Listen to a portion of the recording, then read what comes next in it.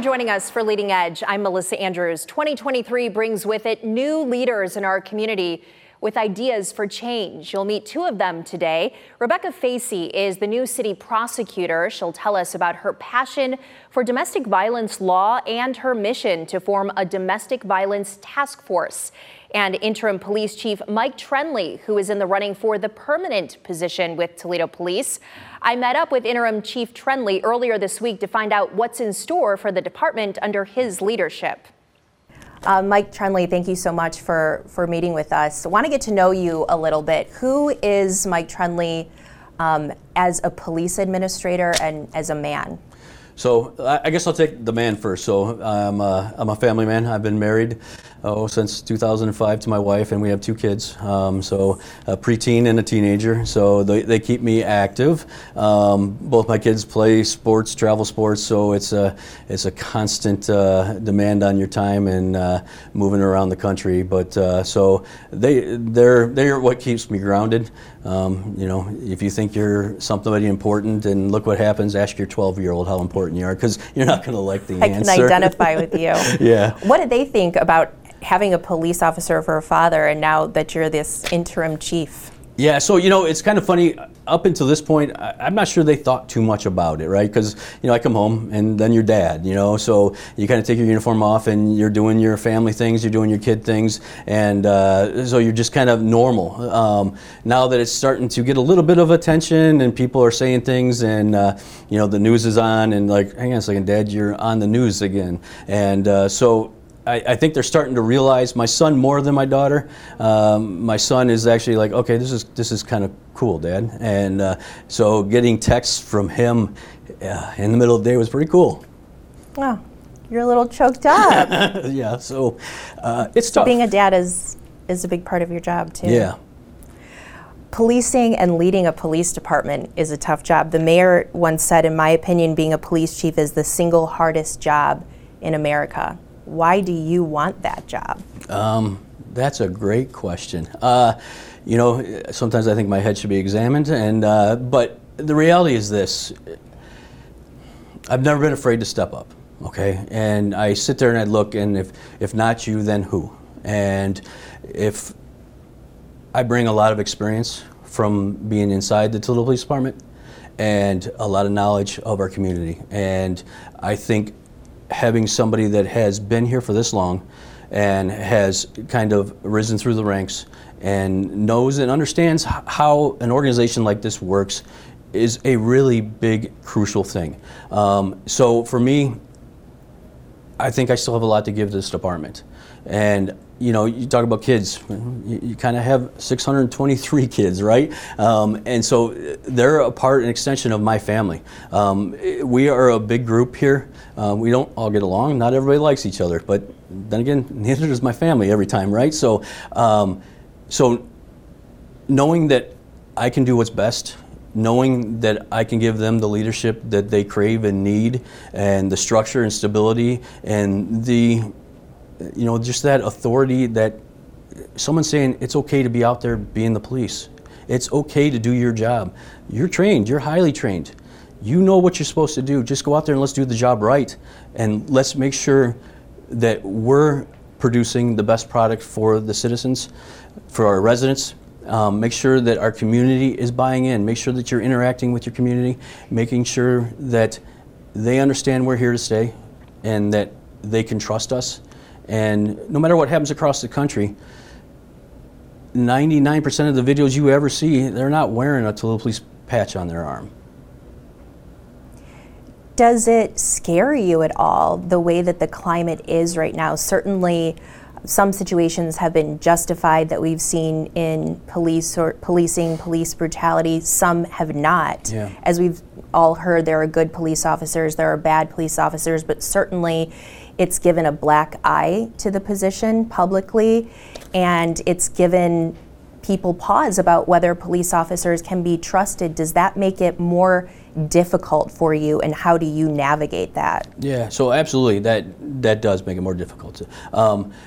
And look, I understand the lumping all police officers together because we all wear a uniform. We all represent a certain level of the government that is meant to help control our society, to help keep our society safe, and making sure that you can go out to the store, you can go to the movies, you can go to the mall, you can go wherever you want and be safe and happy. 2020 was just a banner year for police department. When I say banner, it's not a good year. Because our officers were in culture shock. Because if you think about what happened in 2020, COVID hits. Law enforcement, your first responders, they're out on the street. They're heroes, right?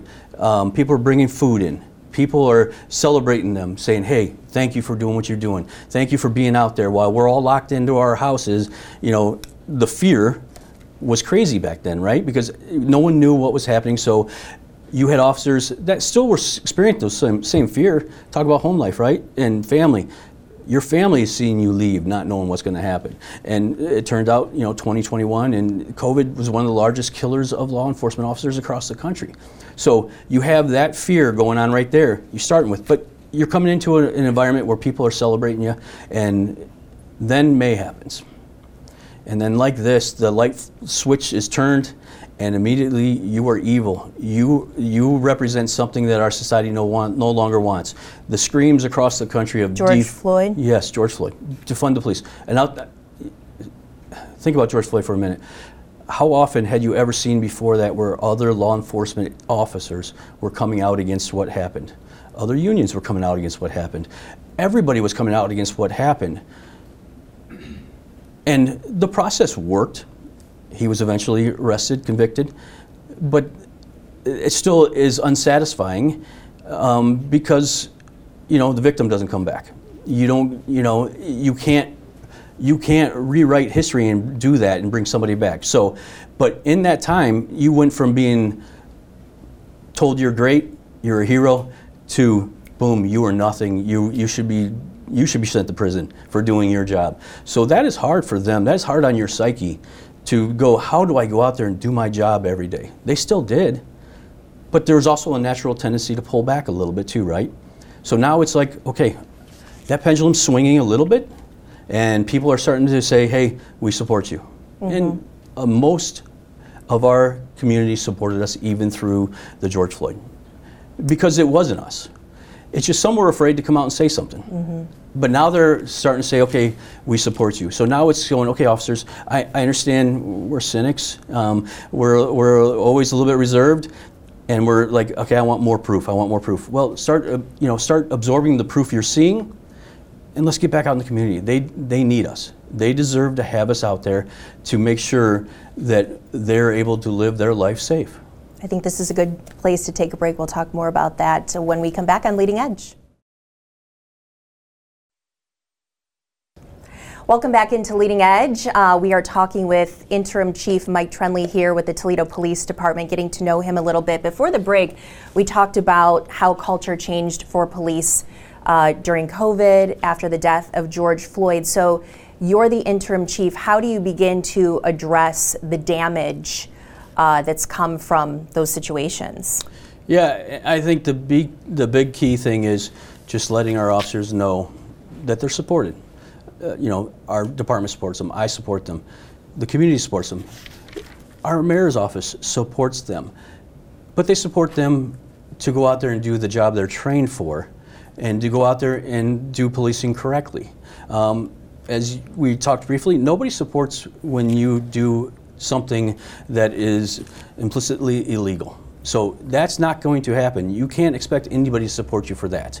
But you out there and do your job and be honest and fair and treat people consistently and be pure of your heart and what you're doing, then yes, everybody will support you. And you've got to address this while you address near record homicide levels. In the last 3 years, we've seen pretty much record levels or right near there. What do you think needs to happen to bring peace? So I think, and this is going to sound a little bit corny, but everybody needs to work together. When I say everybody, so the whole criminal justice system has to be working in concert, and everybody has to be doing their portion of the job. Police are only one small cog in that big wheel.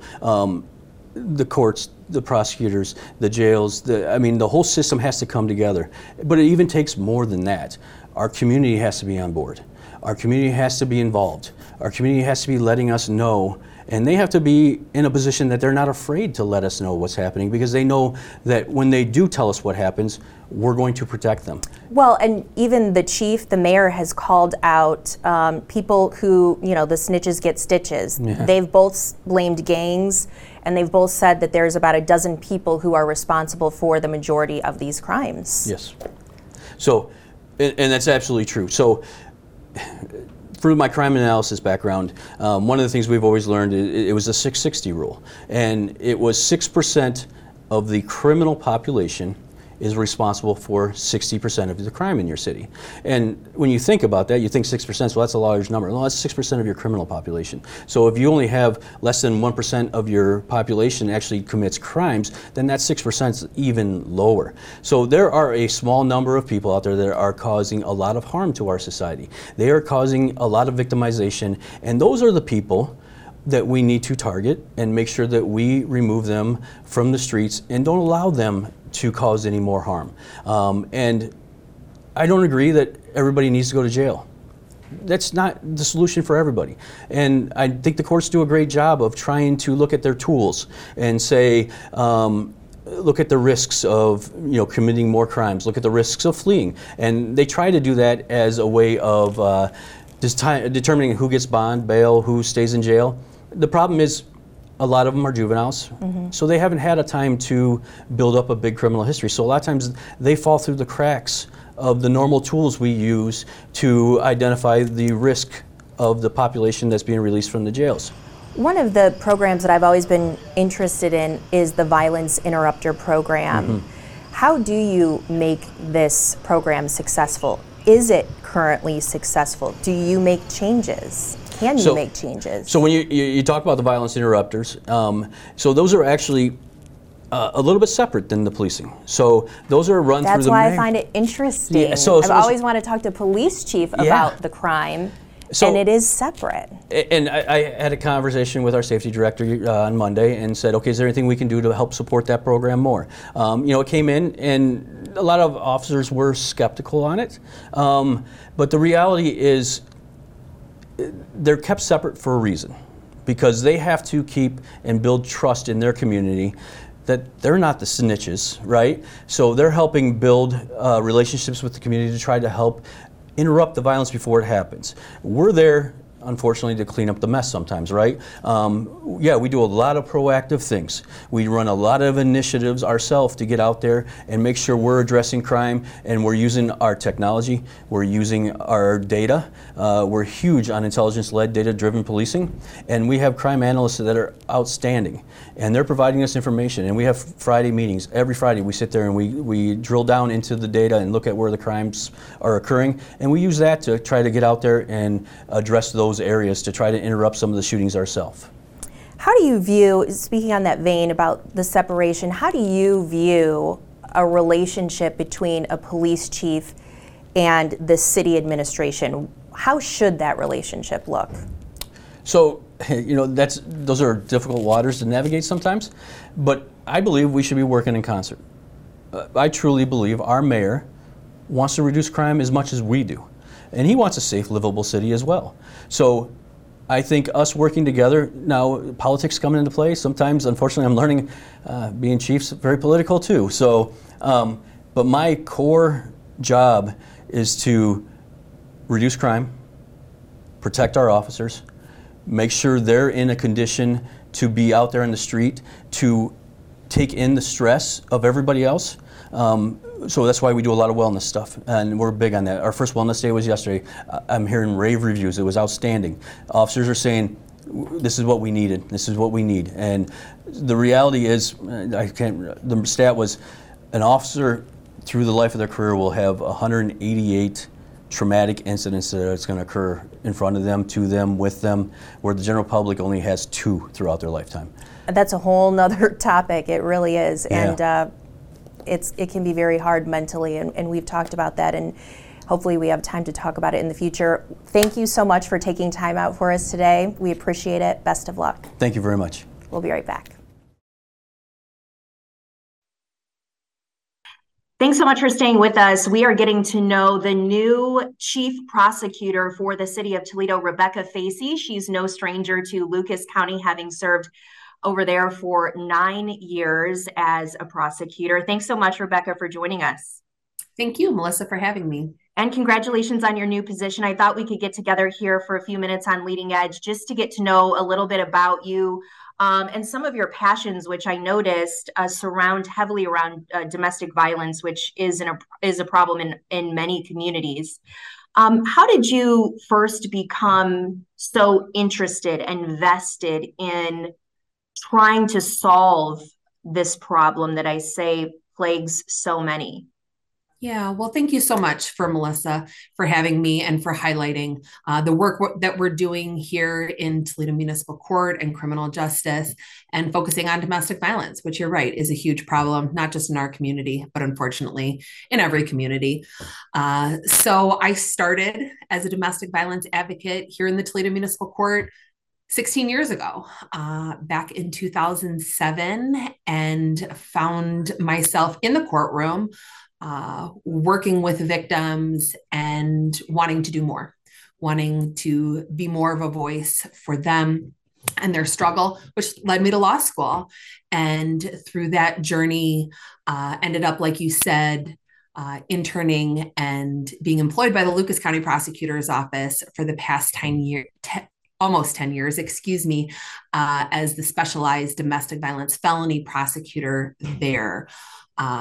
So kind of long full circle way of coming back to Toledo Municipal Court and getting to refocus on this really important issue to me, domestic violence and evidence-based prosecution. Evidence-based prosecution, we talked a little bit about that. Tell everyone what it is and why you believe that that's more effective in addressing the problem and finding solution.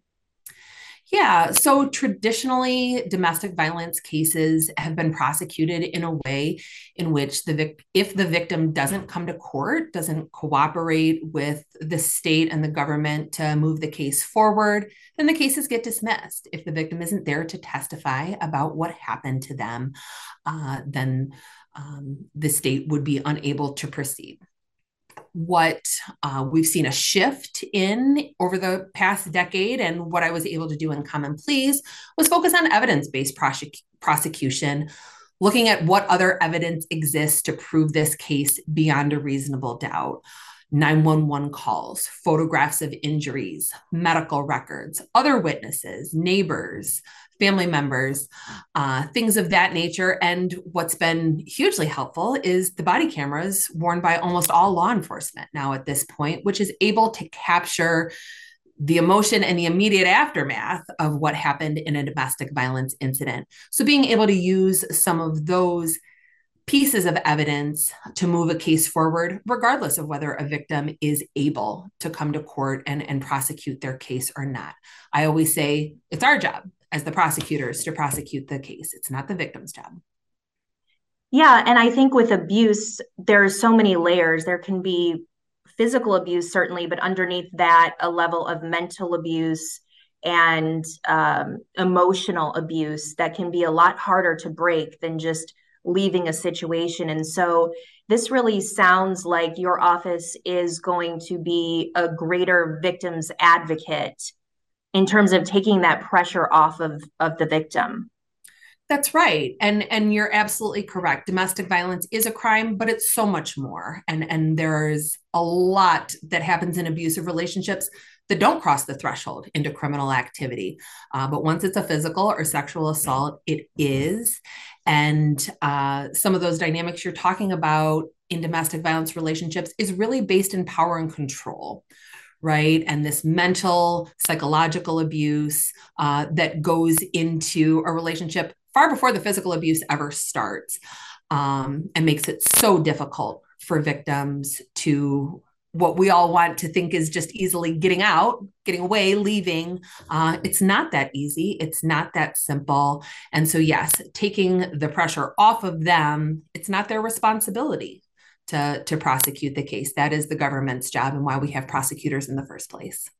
So you've been tasked with developing this domestic violence unit. Very interesting. What is it going to be? How is it going to function? And who's going to be on it? What are your goals with this? Well, no one is more excited to figure that out than me, Melissa. And we don't have all of the details of it yet. What we do know is the city has allocated 2 positions for specialized domestic violence prosecutors here in Toledo Municipal Court, and excited to identify who those individuals will be and what exactly that program will look like.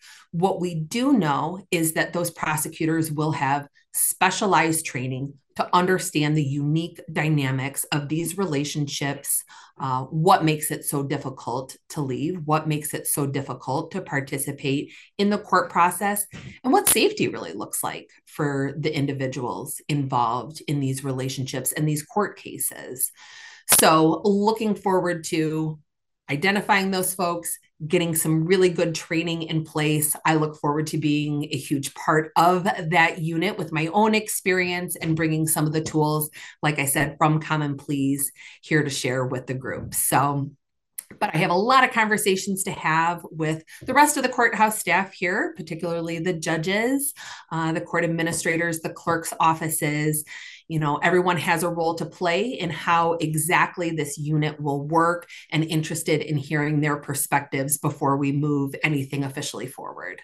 Rebecca Facey, thank you so much for your time. Congratulations on the new position, and we'll certainly be interested to see and hear what you do there, especially with that new domestic violence unit. Thank you. Thank you, Melissa. Take care. Thanks to TPD Interim Chief Mike Troendle and the City Prosecutor Rebecca Facey for their time today. We'll see you next week on Leading Edge.